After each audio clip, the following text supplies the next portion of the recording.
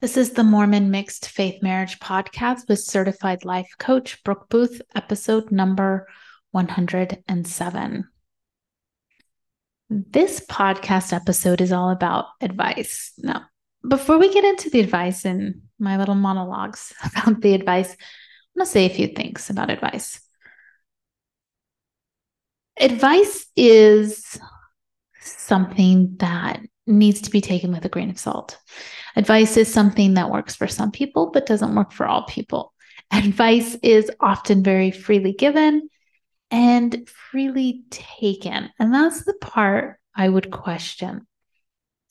I know definitely growing up in the LDS Society, marriage advice was like one of our favorite topics. We were always talking about marriage, at least definitely that's how I was socialized through primary and young women's and YSA.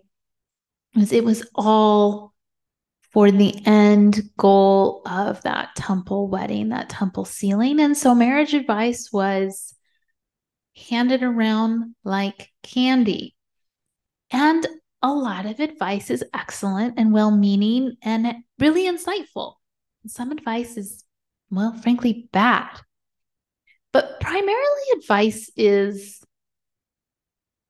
often individual. What I mean by that is something that would be good advice for some person might be really bad advice for another person. Like it's kind of tailored. It's not a one size fits all. And I think that's where it can get tricky is because a lot of times when advice is given, it's given in the sense that it's one size fits all. And it's not. It's just not. And so I want to go through some pretty common advice and talk about the assumptions underneath it and my thoughts on it. But it makes me think of when my husband and I were getting married, we had, the typical reception. And we had two, of course, one in Michigan where my family was and one in Wyoming where his family was. And we had purchased this book. I remember we both thought it looked cool.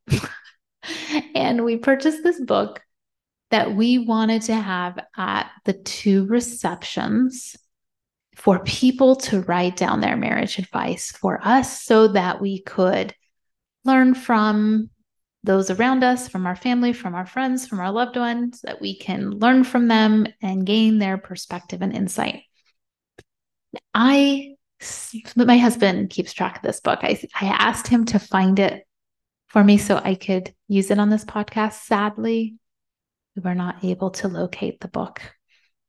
But luckily, I have the internet and Facebook and lots of people to ask this question. So I went and gathered some advice that people have given me, and I'm going to share it here. And I'm going to talk about it. Now, a lot of this advice isn't specific to a mixed faith marriage. And I don't think it really matters because this is marriage advice. And if you notice, a lot of the work we do with mixed faith marriage is really just marriage stuff. So make your own connections to your mixed faith marriage, but I'm going to take a little break this week and we're not going to be talking exclusively about mixed faith marriage because this is more general marriage advice, but I guarantee it's going to apply to you. Okay, here's some advice that you've been given, and hear me on this. Not just because I'm sharing it doesn't mean it's all bad advice. Advice is sometimes good and sometimes bad. Sometimes applies and sometimes doesn't. Sometimes works for some people and doesn't work for other people. So we're just going to look at it through that lens. Here's one I definitely heard: never go to bed angry. And again, for some people, this can be amazing advice. But for somebody like me, it means I should work through all my tough stuff when I'm mentally and emotionally exhausted. Okay, not the best advice, right? But again, doesn't mean it doesn't work for some people. It's just one of those things that I want when you think about the advice that you have lived by. I just want you to look at it again and say, does this work for me? Here's another one, and I'll talk more about this one because it comes up in what some other people have submitted is divorce is not an option. Definitely, I was given this as advice. And as I was thinking about it, it means you should eliminate choice after you actually have the data you need to decide whether this marriage is viable or not. Interesting. But I just want to give those as two examples before we dive in. Okay, so what I did is I reached out to a whole bunch of people and I asked them to give me their marriage advice so I could use it here. And all that people sent me, I had totally heard. Like nothing here was super surprising. So I think you'll resonate with it. The first one I want to, these are in no particular order of importance. I'm just doing it in the order I got them. But the first one was the most striking to me because I didn't even see it as advice, but it totally is. So this one person just wrote these two words, get married.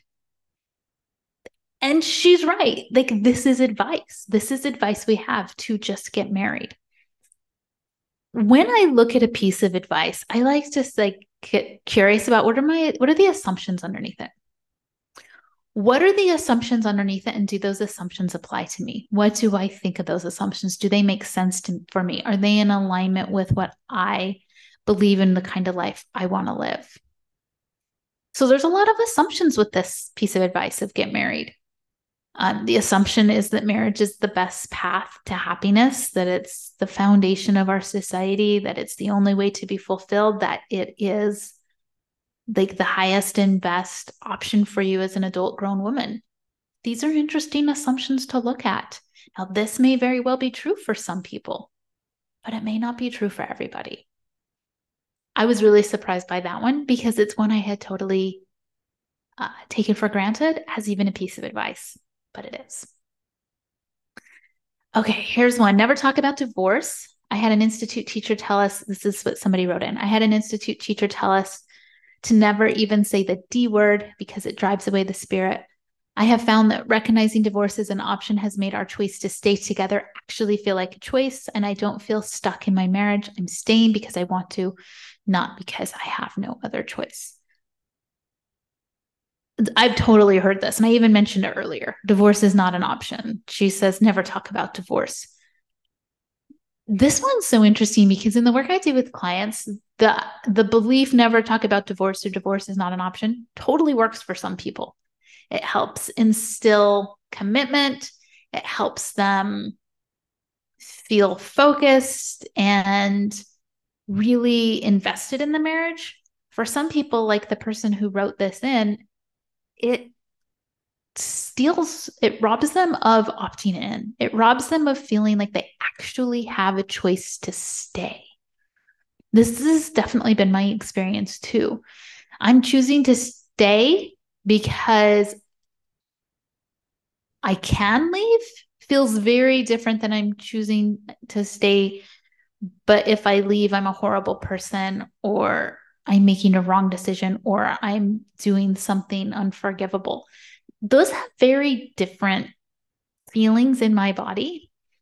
And choosing to stay because I want to, and because this matters to me, and because this is important, really helps motivate me to create a higher quality relationship than choosing to stay because otherwise I'll be labeled a bad person, or there'll be stigma, or people will judge me. I'm not so motivated to create a high quality relationship. It's more of an endure, grind type of a relationship. So again, it's not that that's just plain up bad advice. It's that it just fits differently for different people. What works for you is, I think, the question behind all of this. And here's a really interesting one. I have a really good friend who was, when she got engaged to her husband, was told not to marry him because she was 3 years older than him. Now, what's particularly fascinating about this is it's not surprising. Like, I wasn't shocked that that was advice that she was given. What's interesting to me is that that friend of mine and her husband have perhaps one of the healthiest marriages I have ever seen. Truly. truly, like perhaps one of the most best abilities to communicate and to share and to work through challenging things and to face challenging things together as a partnership than pretty much any other couple that I know that well. And it's interesting that that 3-year age difference was completely material. What's also particularly interesting is my husband's 6 years older than me, and nobody blinked an eye at that. I think that just speaks a little bit to some of the double standards we have in our society about men and women. But again, it's an interesting thing to question the assumptions underneath it. Okay, this one's really interesting.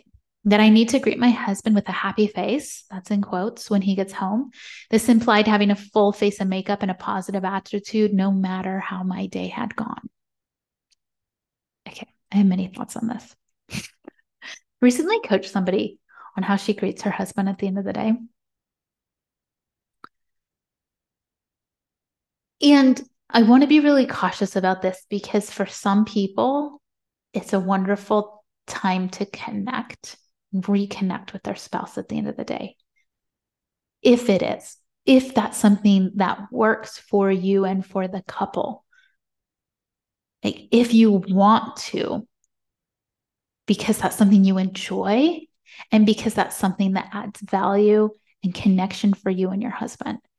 But this is not across the board. This is not one size fits all. For some people, what this turns into, and I'm one of these people, is it becomes like a people pleasing, the full face of makeup, positive attitude, no matter how the day is gone.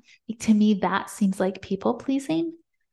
Like you need to appear a certain way, even if that's not an honest representation of who you are. And certainly don't ask for and communicate what you might need from your spouse, because that would not be, meeting him with this positive attitude. Again, that can be really interesting in a relationship when we don't feel like we have space to show up as who we really are, to share how we're really feeling, to be honest about our lived experience, where we have to put up a mask or a facade and pretend to be somebody we're not so that we don't cause any discomfort in our spouse. Now, that's a very interesting situation. So, again, this advice might be really good and really bad all at the same time. How does it work for you? Is it creating a place where you have emotional connection and chance to have that time together every day? Or is it causing you to people please and put on a mask and hide from your spouse and not letting the truth be discussed and worked through and managed? Okay, next piece of advice I got. Divorce my husband for having a porn habit. I want to talk about this one. I've heard it too. I've heard all of these, but this one's particularly interesting because really what it's touching on there are legitimate reasons for divorce and there are illegitimate reasons for divorce. And this type of conversation is fascinating. What do we deem as legitimate reasons to divorce somebody and what do we deem as illegitimate reasons to divorce somebody? So much that can be said around this. Obviously, in this case, the advice is that having a porn habit is a legitimate reason to divorce somebody. And I'm not saying it is or it isn't. That's just the assumption that this advice is presenting with. I think a lot of times we want other people to give legitimacy to our decisions. And I think this is in large part what's going on there. Like when I think about what are legitimate reasons for divorce, again, no one size fits all there. But sometimes you'll hear, well, was he hitting you? Or was she hitting you?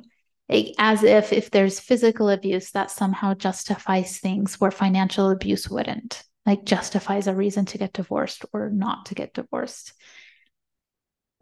That becomes an interesting area because Now there becomes like a right way and a wrong way, and you have to get it just right. And a lot of times the right way and the wrong way are based on other people's experience and other people's opinion and not your lived experience and not what's best and healthiest for you. So again, what are the assumptions behind the advice and does that make sense for you? So another assumption behind this one is that porn is somehow morally corrupt, it will ruin your family. These are things I was certainly taught. And maybe that's very much the case in your lived experience, and maybe it's not. Are the assumptions true? Do they apply here? Does that advice make sense for you in your situation? I just have to add, when I was like getting advice growing up, and I think back to that book, I never once thought like, that's bad advice. I'm never going to do that. I just was like, oh, it's advice. I need to like take it to heart and consider it. I'm just asking you to look at things twice. That's all. Okay, a few more pieces of advice here. Don't bring up an issue that your spouse is causing unless you can also take some blame as the wife. You could probably say this the other way around. So you can also take some blame as the husband, but obviously it was a female who wrote this down. This one's interesting to me because I can see the reasoning behind it. This idea of like not just blaming the other person. But I also think this is a bit too reductive, perhaps. Like, don't bring up an issue unless you can take some blame, even if you have no blame. Like, that's probably too reductive. I am a big fan of watching blame and, wanting to just dump blame on other people or on ourselves and doing that categorically. And I think that's probably what this advice is trying to caution against, but maybe being a little too reductive because the assumption is that the blame is always maybe equally shared or always shared to some degree. And maybe that's not the case. I think it's worth looking at and doing like a clear analysis of.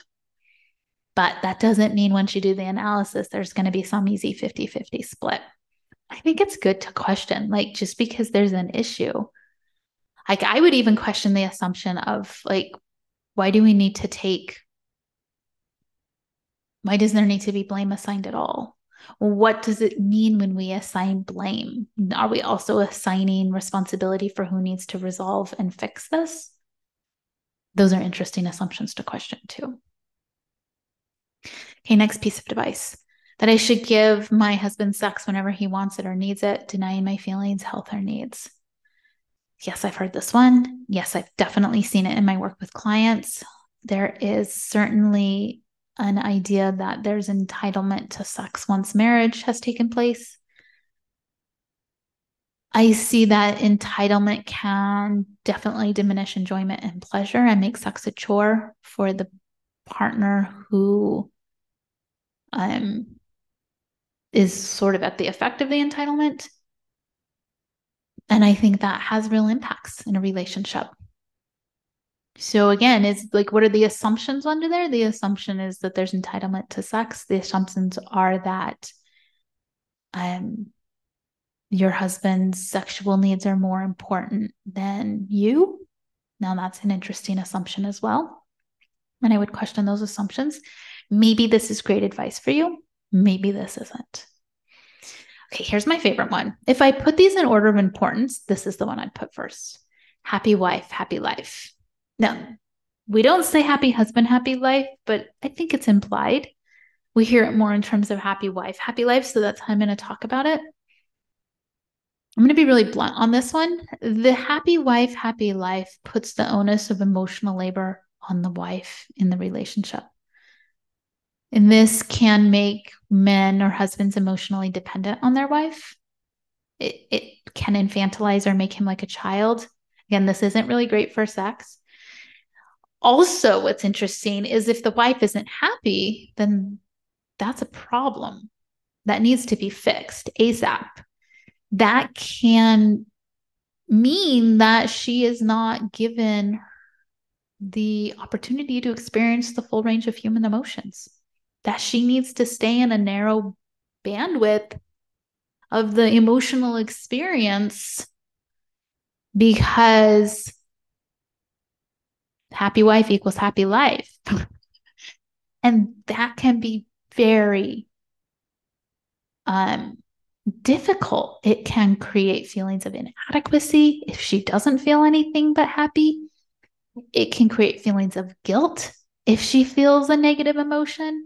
It can create feelings of feeling stuck or judged or disapproved of when she experiences a very normal human emotion that somehow falls on the negative side of the emotional spectrum.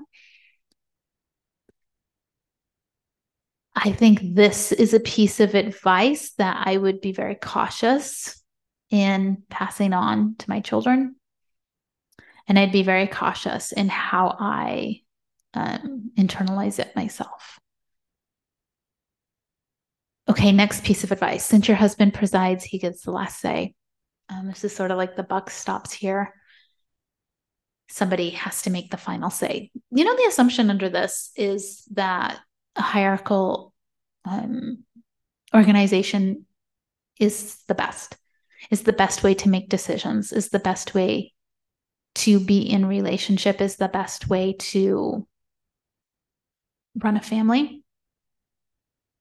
And maybe that works really well for some people, but maybe that doesn't work really well for other people.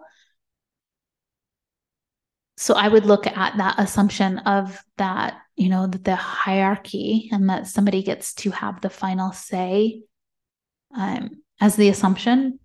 Does that work for you? Does that work for you? I would argue that a partnership doesn't have that type of hierarchy. And that's a really interesting way of being in relationship. I'll also say it's a really challenging way of being in relationship. It takes a lot of skills and work that we're not often modeled in our society because our society is very much set up in a hierarchical way. We're very familiar with hierarchical relationships. We're very familiar with hierarchical patterns and decision making. And being in a partnership is a bit counter culture. Okay, next piece of advice. If he looks at porn or has an affair, it's because you weren't taking care of his needs. So this one definitely ties into how young women are taught modesty. You know, that women are the gatekeepers or they're in charge of men's sexual desires, sexual needs, sexual arousal. So there's that assumption that women are responsible or in charge of men's sexuality, managing it, turning it on or off, and all of that. I think this plays into men feeling entitled to sex once there's marriage, or that they can't help themselves, and that plays into the entitlement. I think this also infantilizes men. You know, it makes them less, like, have less autonomy over their own bodies, over their own thoughts, over their own feelings. And it definitely puts way too much emotional work on women. Okay. Here's an interesting one. Only missionary position with sex. Anything else is sinful. The whole history behind missionary position is fascinating because the missionaries, the Christian missionaries, would go out, you know, in the colonialization period and teach the missionary position because they would see other positions and that was deemed, I don't know, unchristian or something. So, like, there's a reason we think that. There's a reason we think that it's part and parcel to, you know, the enculturation we receive from just being in a Christian worldview. But again, what's the assumptions underneath that? The assumptions are that doing things in a quote unquote different or foreign way is bad or sinful and not approved by God. That's interesting. It's interesting to look at those assumptions and see, does that make sense with me? Okay, last piece of advice. When we got married, I was told always to go to bed at the same time. I think that is great, but my husband works graves for the first 4 years we were married, so we definitely didn't go to bed at the same time. And again, so many assumptions here, right? The assumption that maybe you should be doing lots of things together, that you should maybe be having sex every night. I don't know what the assumption is. There's some, like, everybody's going to internalize their own assumptions, but there's a lot of interesting assumptions here. That it's not good to have different schedules, or it's not good to have different bedtimes.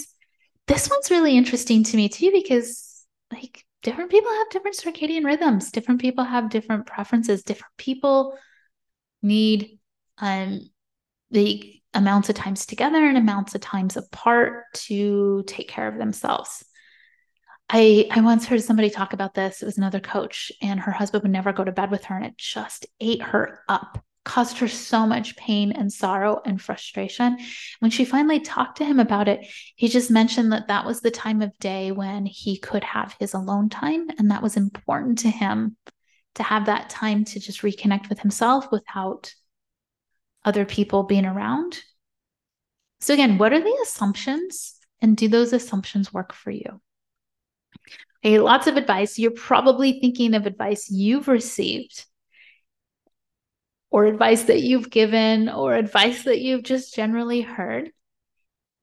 And I just want you to think about it in this way. Like, what are the assumptions underneath the advice? And am I okay with that? Do I like it? Some advice you've received is amazing, and run with it and keep telling it to yourself. Other advice may need to be you can let go of, and you can move on and not let that be something that is part of how you think about your relationship anymore. I hope this is thought provoking for you, so you can go back and think about your own marriage and some things that have been really beneficial to you, and some things that have maybe caused you to stub your toe against, and you can just let that go. Okay, if you want to work with a coach on your mixed faith marriage, as always, feel free to reach out to me at brookeboothcoaching.com, and you can learn about the ways of working with me there. All right, wishing you the best in your Mormon mixed faith marriage.